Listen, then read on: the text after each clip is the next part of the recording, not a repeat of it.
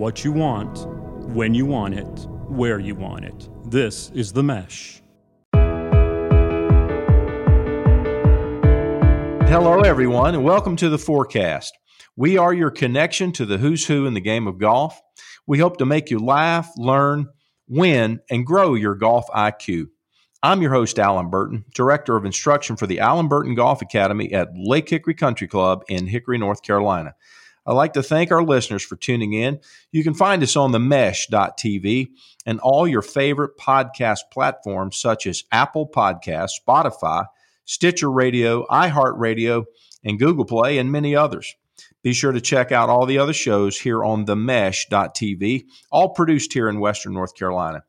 On today's episode, I'm really pleased to be joined by a good friend of mine, Erika Larkin. Erika is a sensation, to say the least. Instagram, Twitter, a lot of different places on social media you can find her instruction. And I tell you, I've been a fan of yours a long time. I know we met at an Aim Point conference at Cacique Golf Club, if I'm not mistaken, several years ago, maybe 8 or 9 years ago now, Erika. I've been watching your career for a long time. So thanks for joining us. And how are you this evening? I'm great. Thank you for having me. And I can't believe that it might be 8 years ago. It doesn't seem possible. Yeah. Time flies, as they say, when you're having fun. And I know you have fun. And for those of my listeners who are not familiar with you, I want to make sure that's not the case after they tune into this show, because you are worth watching. I love your Instagram posts. They're so beautifully produced. They're so perfect in terms of the message.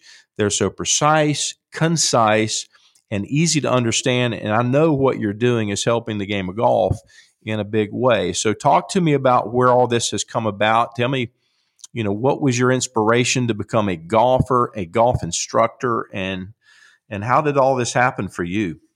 Wow. Okay. So let's see if I go in the Wayback Machine here. I started playing golf at an early age, and my parents and I learned the game together, and we really were fairly self-taught, which sounds crazy, but my parents weren't golfers, and we did a lot of self-learning from TV and magazines and just watching other people and filming ourselves. And so it was a lot of exploratory learning just to start with. And I think for that, I was always a golf swing nerd. So it started early on as I developed my own game and played in high school, eventually played in college. I played for James Madison University in Virginia here. That's what brought me from New York to the Mid-Atlantic. And I have called this home ever since I graduated James Madison. I got a job working in golf. I knew that I wanted to be in the industry. Didn't actually know I wanted to be a golf coach until I started teaching a little bit on the side of my golf job, which was marketing and sales related. And just loved it. And all my golf nerding came back in handy when I started teaching. So, I always was interested in golf swing. I always wanted to try to make my swing better. I was always asking questions. And when I had access, when I was working at golf courses, to any head pros that could help me, I was open ears, and certainly was anytime I could get my hands on any technology they had, I would mess with it, and I would use the fitting carts, and I would see what worked. And I was just always interested in certainly making myself better. And I think through all of that time and exploring, it certainly at least gave me a foundation to start helping other people, because I had enough golf IQ about swing and equipment that I could start without honestly any formal training and coaching. So that kind of began my teaching life. I became a first assistant at a country club here in Virginia, and spent 5 or 6 years there building my teaching business and obviously doing my PGA certification. And I eventually left there to move to a public facility that I was able to then build more of an academy out. So I had people working for me. We did golf schools, and I just really grinded out a ton of volume from for those years that I was at that public facility. So I've certainly gotten to know the golf instruction business very well on the ground level, growing programs and marketing myself from a just local standpoint, and getting involved in local networking groups and advertising in the local paper and trying to do my own press releases. And so I think I have my marketing degree from college, and then my just grassroots approach in building my teaching business. I just kind of figured it out as I went along, and had a lot of good ideas that I wanted to share with my students about golf swing that were also pretty homegrown, because I never went out and worked for another top 100 teacher that just showed me the way. I kind of just figured it out on my own. So I think through a lot of that experience, I had a lot of my own ideas that I was trying to test and see what worked, and eventually came up with, I should say, a framework for my teaching philosophy that I eventually wrote in a book in 2017. So I think at that point, I kind of was settled into a teaching position and had written my thoughts down on paper, and wanted to take some time to really self-invest and market myself to grow beyond the regional presence that I had, and try to get my message out there a little bit more. So honestly, it was around that time that I turned to social media to really explore the possibilities of using my platform and my teaching philosophy to, make more content around the ideas, and then also try to carve out my own niche on social, because I felt like there was so much content being produced that how could I do things a little differently, and obviously make it fun and creative. So all of those creative juices kind of started to flow. And in 2018, I really hit the ground running and was consistently posting on a lot of these platforms, and pretty quickly started seeing results and more followers. And I'm pretty happy with the growth that I've had the last few years with all the effort I've put in. So definitely it's been a journey, but I'm happy to be here at this point. Yeah, I mean, you're still very young. You have a long career ahead of you, but these last 4 or 5, maybe 6 years, I've been watching your career, and it's exploded. And I think what you can share with the listeners, not only the golfers out there, but maybe some of these younger golf instructors, some of the best practices that you've used, and obviously social media being a great platform, you've done a great job there. And what I would want to say is, you sound like the ultimate student of the game. And as a result of that, you know exactly what your students are doing in their own efforts to get better. So you have a great perspective for what they're trying to accomplish when they come to you for a lesson. So that is obviously a comfortable environment for the student. They already know you've been there, Right. You've worked through some of these things that they're trying to figure out as well. And that's kind of where I think we have a great position. Tell me a little bit about your average day. I mean, are you working in the golf shop and normal duties there, or is it just instruction for you every day? It's just instruction. So I try to get in the gym 3 or 4 days a week to stay healthy and strong, because, people don't, I think, recognize how physically and mentally demanding teaching is. So I've been trying to really make the time through the golf season, which I had not done for some years, and really stay healthy. So I try to get up in the morning early, get the gym out of the way, because if it doesn't happen in the early morning, it's not going to happen. So after I get a little workout in, I try to get everything set straight at home. I hit the golf course. I go up to Creighton Farms usually between 9-10 in the morning, and then get on that lesson tee. And it depends on the day. Sometimes I'll start a little later and stay later. Some days I'll start early and finish a little earlier. But I've been averaging anywhere from 6 to 10 hours a day, peak season on lesson, just actual teaching time. And of course, setting up, breaking down different events, whether it be junior golf classes and camps, or, some adult classes that we typically would run. With COVID right now, we're not doing a whole lot of group stuff on the adult side, but definitely tons of private lessons back to back. And I take people through all the areas of their game. So there are some days where I'm heavily just on the driving range, but a typical day you might see me on the range for a couple hours, and then maybe I'm on the golf course for a couple hours, and I come back and you'll find me on the putting green teaching aim point. And then I run a junior clinic at 5:00, and it's just, I feel like I'm everywhere. And, I'm on the go. I am currently waiting for the delivery of a learning center building to be completed here at the golf course. And Awesome. so I'm very excited about that. It'll give me some shelter and a nice place to put a lot of equipment that I have that I, always, I have to play, just, you probably know this and have been there, but being out in the elements and just loading myself up on a golf cart every day, there's only so much equipment I'm going to set Right. up. So That's right. I've been pretty lean in my equipment, especially this year, because I'm not bringing up a ton of training aids that then have to be sanitized. I'm really working off of a different vibe right now. Sure. I do some video, but a lot of the video I capture, I wait until the end of the lesson and I just email it to the student.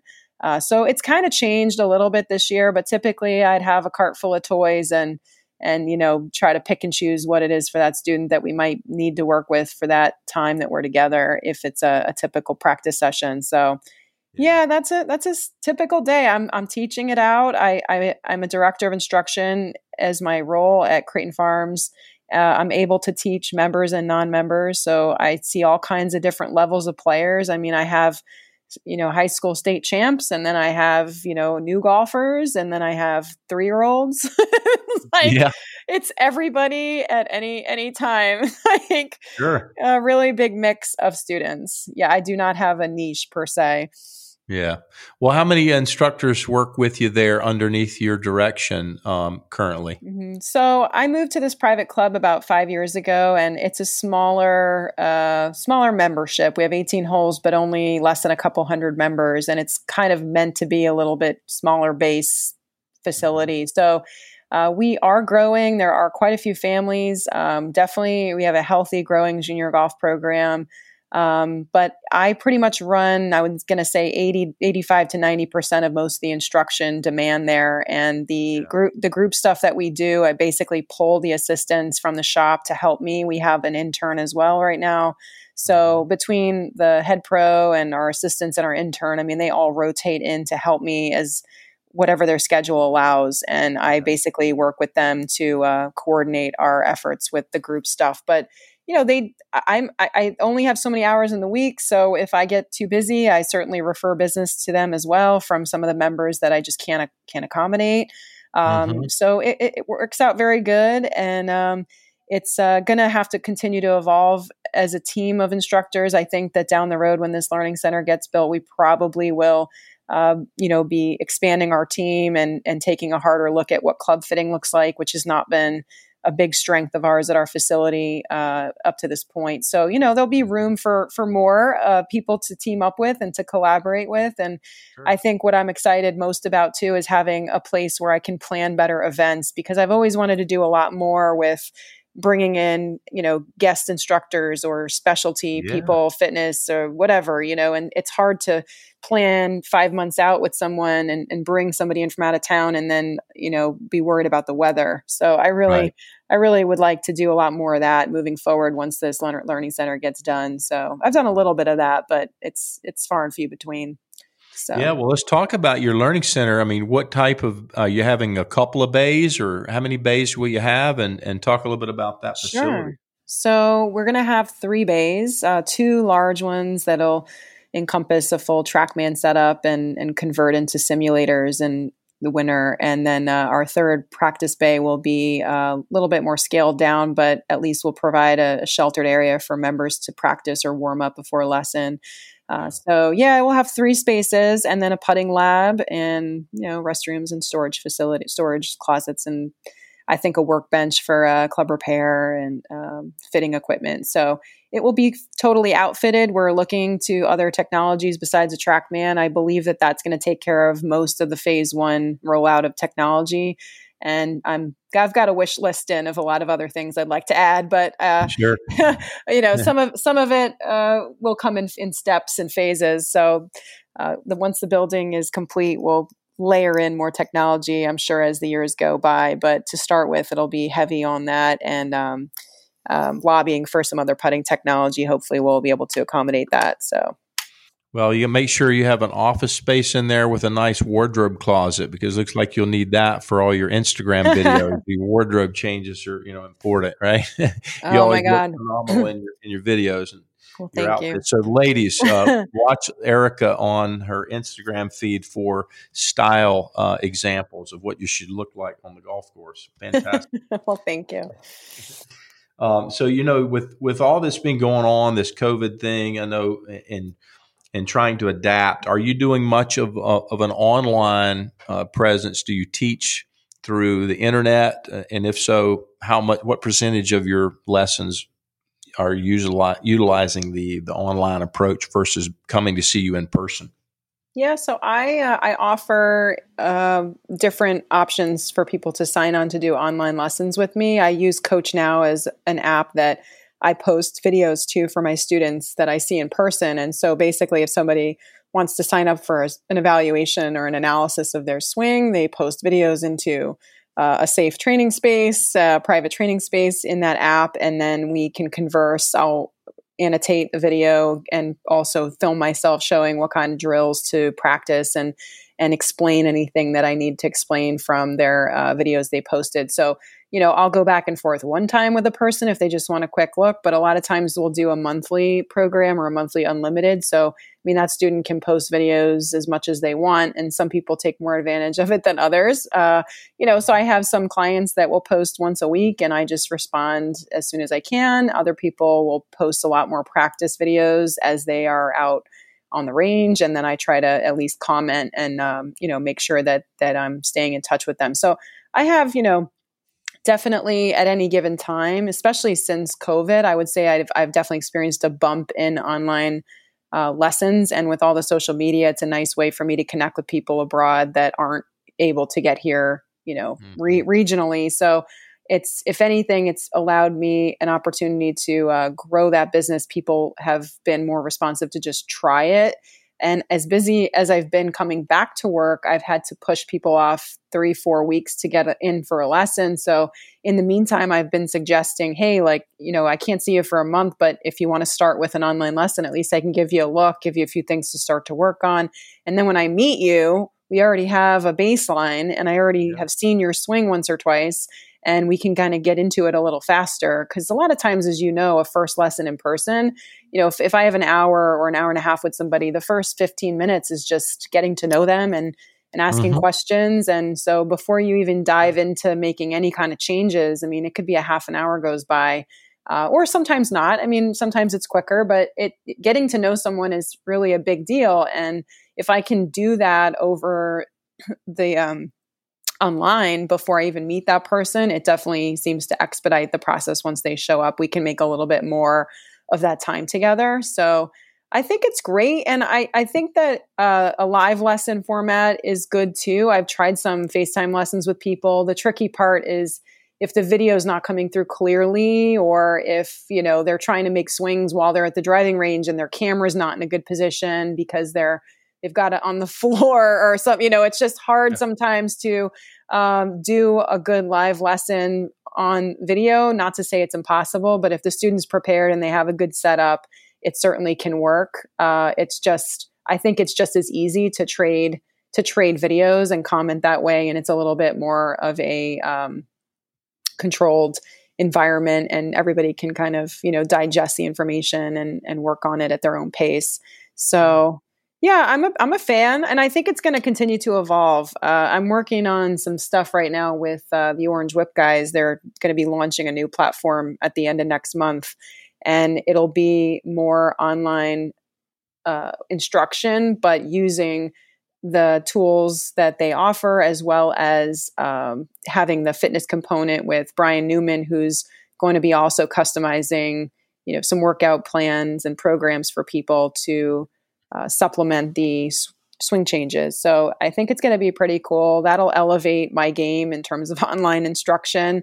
It'll take it up a notch, especially if somebody knows they're also going to get legitimate exercises to work on. If they already have the Orange Whip equipment at home and the power peel that, is out there, then this is a way for them to have customized instruction to work with that stuff. So it's going to be pretty cool. That's just going to be a new project for me to get involved with this fall.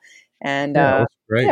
So something new. I think a lot of the direction I've seen, golf instruction going with the internet and the strength of YouTube and video and so forth is putting some content out there that is generic enough that the end user can find the information they need and not directly tie you up as an instructor in a one-on-one relationship. I mean, they're still getting your content. They're getting your message. Instagram does that to a degree. It at least puts it out there that you are a talented instructor and have the information that these consumers want. But they probably want it maybe in a little bit larger dose, and certainly Instagram is limited as to what you can communicate there. But it's something that's in between a live lesson. They come to see you in person versus just being an Instagram tip. It's a great platform for getting the message out there. I see these monthly programs where you can be a member and you can watch unlimited video from a library of content. So I think that's a great way to go if you have the time and the wherewithal to produce great video content. Then you can make it available that way. I see a lot of folks doing it that way. Yeah. I'm an older guy. I'm an old instructor. I'm 58 this summer. I'm not so sure that's going to be my platform because I chose the podcast platform. That's awesome. My mom said you always had this face for radio, so rather than do a lot of video, I decided this would be my step into the medium of podcasting. But I love it. It's great. First of all, it's a great name, Forecast, and you have a good voice and you're asking good questions and, it's awesome. If you have interesting people to talk to, I think that, it's a nice format and podcasts have become so popular. It's amazing. Yeah. I enjoy listening to podcasts. I enjoy listening to friends that have them, and the information is always good. So we're always learning. You and I both are students of the game, and we've learned from so many people, and we want our students to learn. At the end of the day, I want my students to enjoy golf and get better, and I don't have all the information, and they don't want to hear it all from me if I did. So, we're just embellishing our message by reaching out to talented instructors like yourself, and hopefully my students will tune in and they'll hear something from someone else that resonates with them that maybe I've said in a different way, and they hear it from somebody else. You go, well, you know what? I think you did say that to me, but it sounded so much smarter when Erika said it instead of when you said it, So that's what we're hopeful for, really, is to help our game grow. This podcast is sponsored by Jackson Creative, a custom communication agency located in downtown Hickory, North Carolina, specializing in online content creation. To learn more, visit thejacksoncreative.com. Jackson Creative, we tell your story. Are you much of a competitive player? Do you get to play tournaments, or is that something that you've put aside due to all the other activities you have? Yeah, it's so much going on in life. I wish I could say yes to that. I had some lofty goals this year to play 52 rounds of golf. I think I'm at 5 or something. It's not good. COVID really put a damper on that because I lost my momentum. I started out with a bang early in the year, and I was hopeful that in March, I was going to get on a roll and kind of get in a routine where I could make that a part of my weekly plan. I mean, if I, as a golf professional, if I can't play at least 9 to 18 holes at least once a week, what am I doing? So I do want to play more golf. I don't think I have a big competitive drive at this point in my life. I played college golf, and as a young assistant, I played in some section events and certainly had time to work on my own game more. I don't have that time. I don't take that time to work on my own game a whole lot. I'm certainly not afraid to go out and play socially and recreationally with anybody. I mean, I feel competent enough to do that on any given day, but it's different. Tournament golf's different. You have to be tournament ready. I'm not playing enough tournament golf to feel like I'm prepared to really be competitive in my section. So if I could spend a Monday playing in a tournament versus spending a Monday getting stuff done at home or making content, I'm probably going to make content or do something at home with my family. Yeah. It's more fun for me right now. I get more out of it. I feel like I'm accomplishing something because to roll the dice and not be totally secure in how I'm going to play and ultimately give up a whole day and an entry fee for what? I don't love it enough to play. I don't love competitive golf enough to want to spend my day doing that. I have a lot of other things I want to do. And again, I'd rather, if it came down to play or teach, I'd rather just teach. Sure. I do have fun playing with students. I've made a point this spring that when I'm out in playing lessons, especially with students that I've known for a long time, like I bring my clubs and I tee it up with them. For some students on the course, when I'm taking them out, it's really more about, it's about them, first of all, and it's about caddying for them and being right there for them and talking them through every shot. And so, as you can probably appreciate, it's hard to concentrate on your own game if you're trying to do that for somebody else pretty intensely. So I don't even bother half the time. I just know that it's not a time and a place for that. And, there will be a time and a place for that, but no, it's not a big part of my life right now. And I really would love to do more recreational playing. I want to do more travel. I think that down the road, when my kids get a little older, my kids are 4th grade, 7th grade, they have a million activities going on that I want to be there for.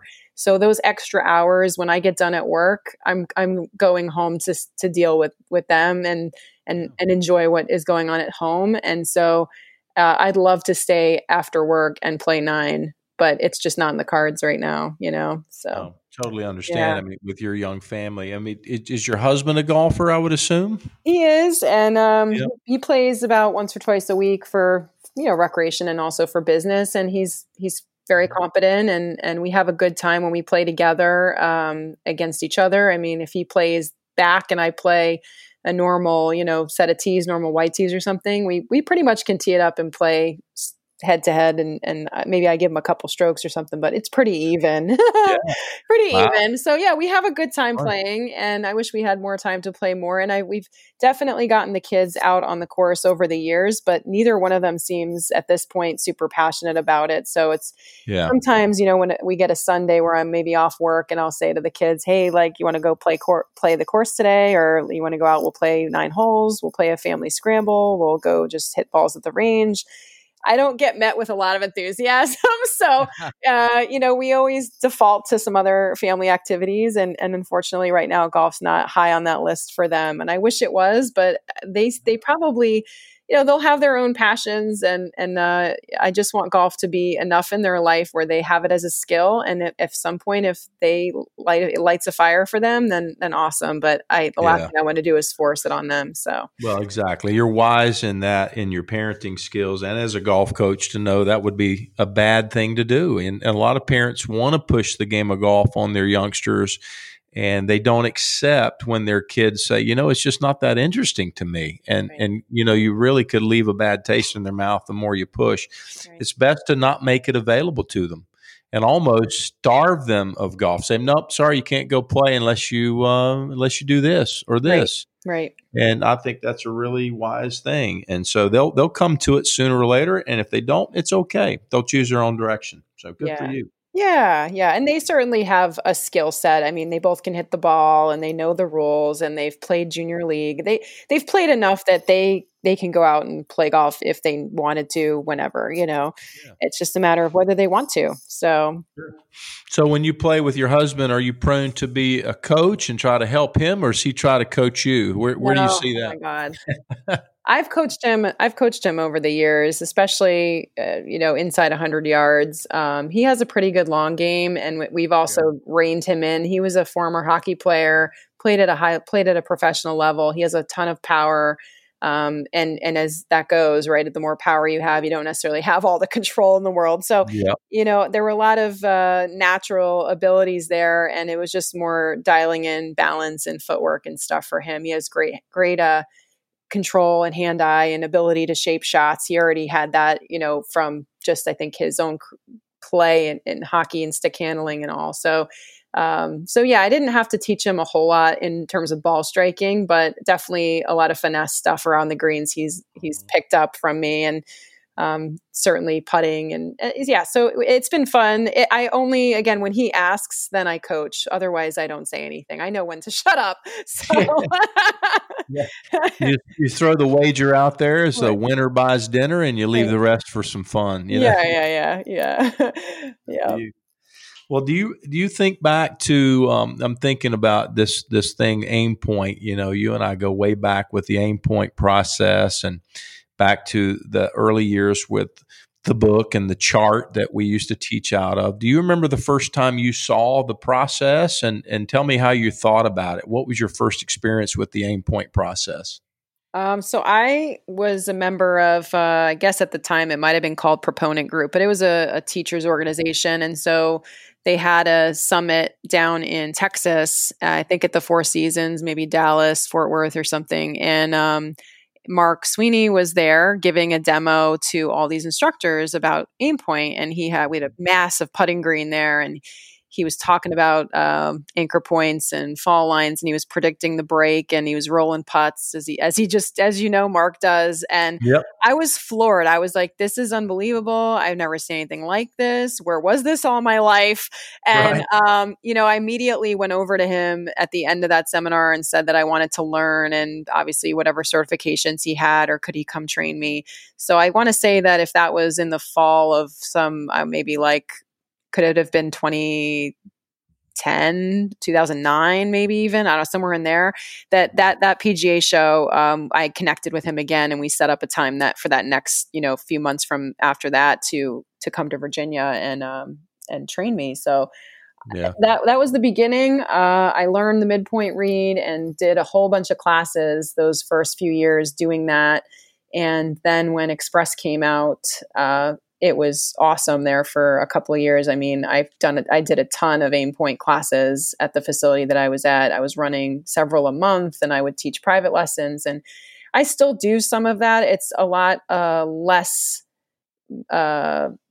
I guess the frequency of the classes I run is less often, but I still have interest in it. And a lot of people, it's amazing to me, a lot of people still don't know it. Like I would think, I'm always shocked by that. And then when I finally teach it to them, maybe we have a package of 6 or 10 lessons, and we'll take one of the lessons and run through it. And they're always so happy and amazed by it. And I'm like, right. Yeah, it's been around for now, 10 plus years. Like, Right.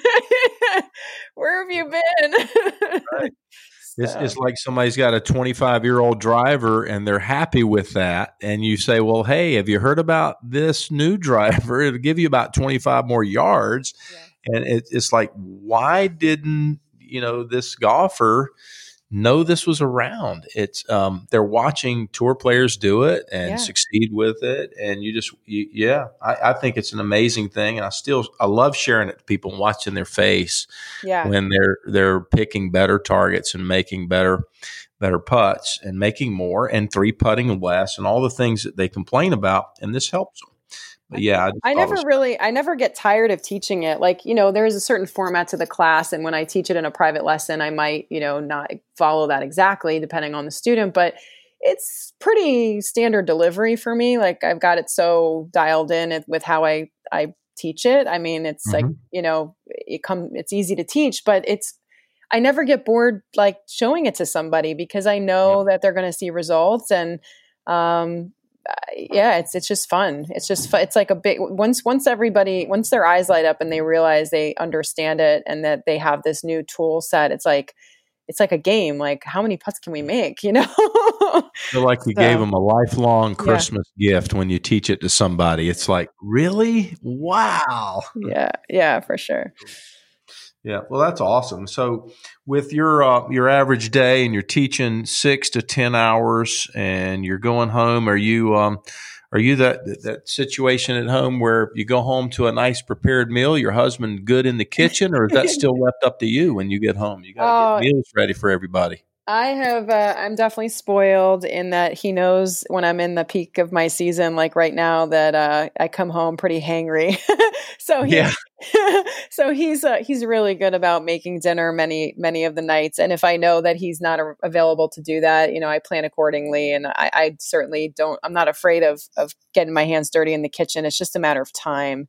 Oh, yeah. And so on the days that I have off, or, we have a family day together, like on a Sunday, obviously I'm helping out in the kitchen. The other part of my spoilage is that my dad is a chef, a career chef. So I always was very lucky with people cooking for me. So, yes, I'm definitely spoiled. Well, I don't think it's necessarily, it would be bad for me to say that it's a woman's job to cook, because I'm fortunate that I have a wife that can.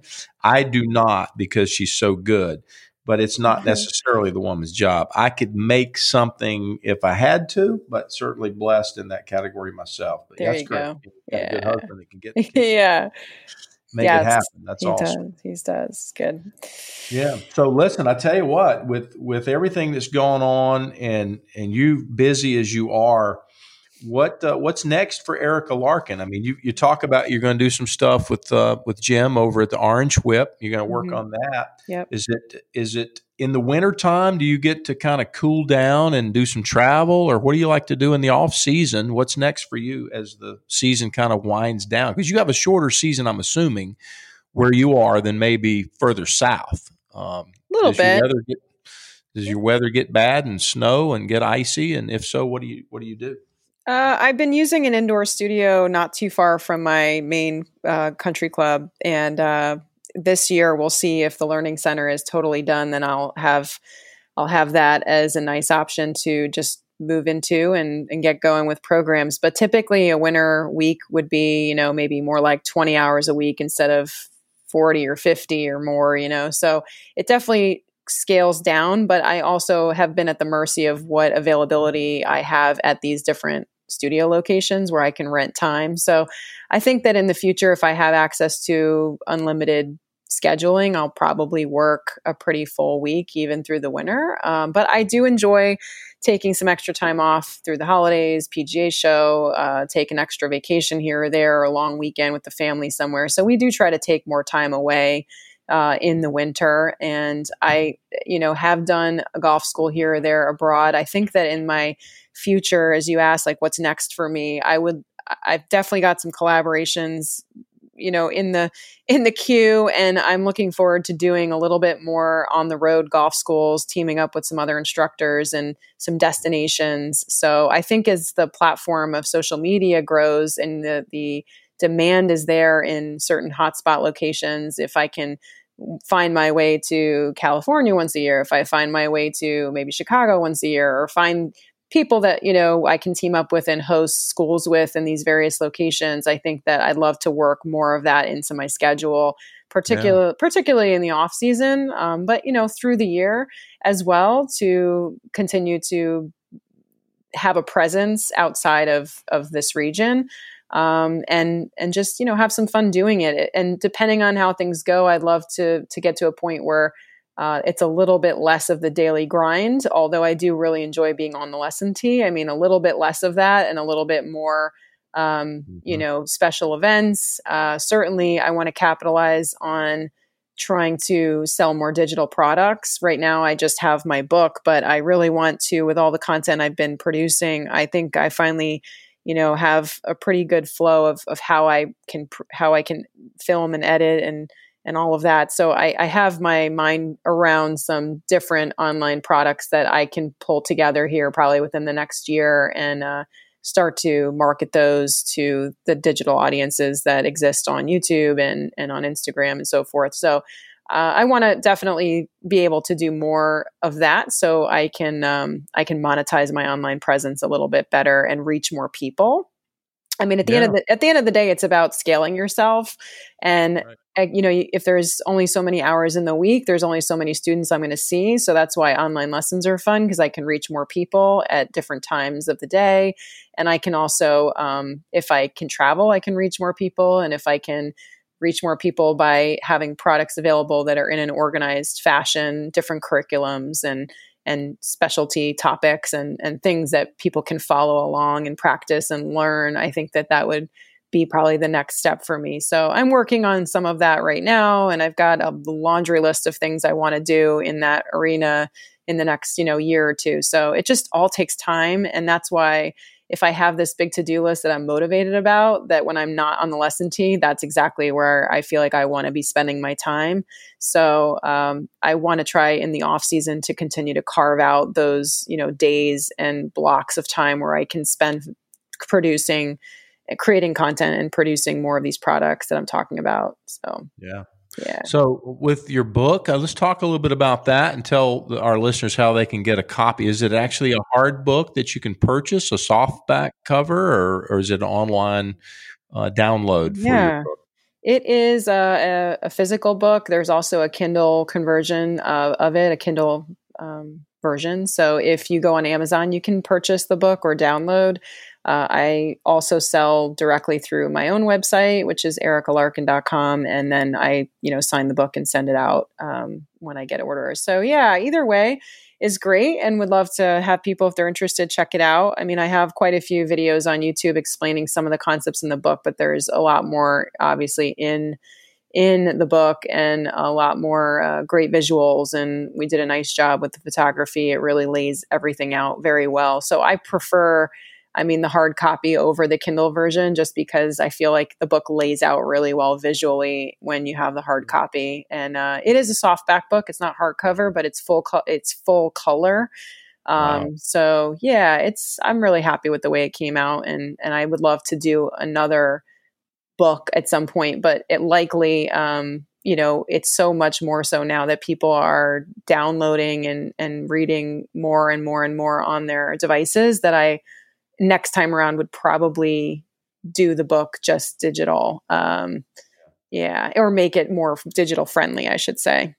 Sure. Yeah. That's great. And what's the name of the book? So my book is called A True Swing. And basically, I grew up, did a lot of self-study, and had one mentor turn me on to Ernest Jones from a very early age, and a lot of old school stuff. So I grew up reading a lot of that. And when I came around to actually teaching people to play golf, I certainly referenced a lot of those old school simple thoughts, and, swing the weight of the club, and obviously feeling a lot of kinesthetic cues that go along with that. So that's kind of more my style. But then again, growing up teaching in the era that I did, which was really the early 2000s, so much technology came out. Forget about video, TrackMan, and certainly a lot of the biomechanics programs and gears and all this stuff that, I've been able to have some access to and learn from other people about the body, and certainly TPI. And all of it, when you think about how much more we know now than they did in the 1930s, trying to make sense of the difference between what they taught old school and some of the new school information and research that has come out about golf. That's kind of where I am in my generation as a young teacher. So this book is really my take on trying to bridge the gap between old and new. Like, I try to present everything in a very simple old school way, but I also try to back up what it is that I'm teaching with the understanding from a new school perspective.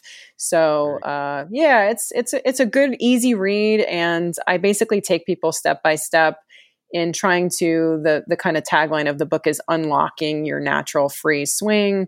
And so, like, unlocking your body to understand that when you move, that a lot of things can automatically happen. So you move your body in a way, and you get your kind of core engine swinging and turning and rotating, and you have good balance and you have good rhythm, then your arms are going to swing and your club is going to move around you, and good things are going to happen if you let them, and try not to over control your movements, and really trying to rid your golf swing of manipulation in the hands and the wrists.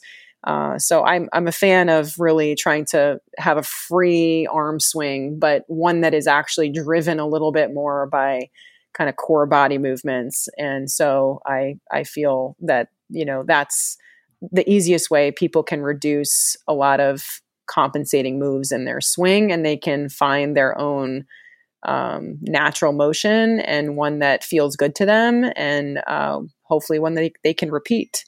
So, well, in addition, it probably resists the tendency to get injured as a golfer. Right. I think a lot of times golfers are injured from trying to put so much force on the club and try to hit so hard, and they're not creating energy in their most natural way, as you refer to it. And I think that's kind of a likelihood of creating potential injuries if they don't know how to move. Right.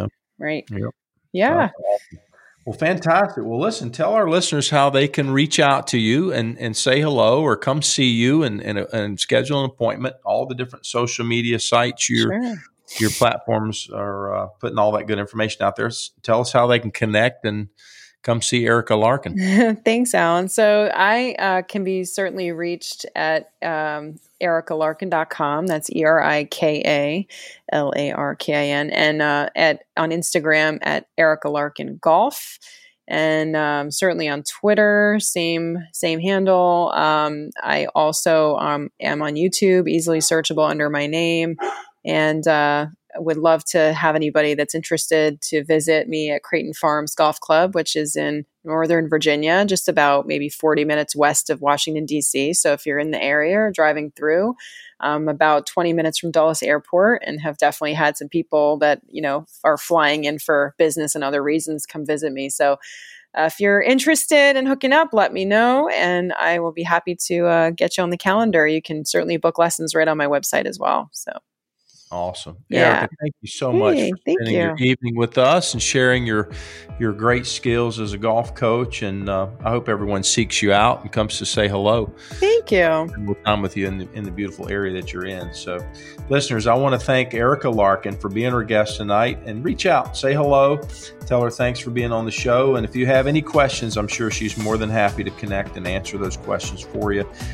This has been The Forecast. I'm your host, Alan Burton. Thanks again for tuning in, and we'll see you next time when we connect you to the who's who in the game of golf and grow that golf IQ. Thanks again, golfers. Have a great time in the fairway.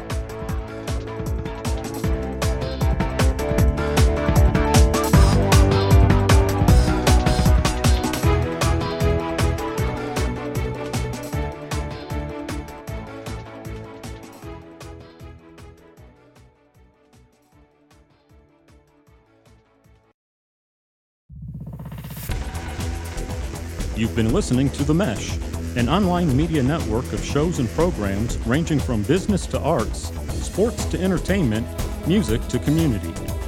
All programs are available on the website as well as through iTunes and YouTube. Check us out online at themesh.tv. Discover other network shows and give us feedback on what you just heard.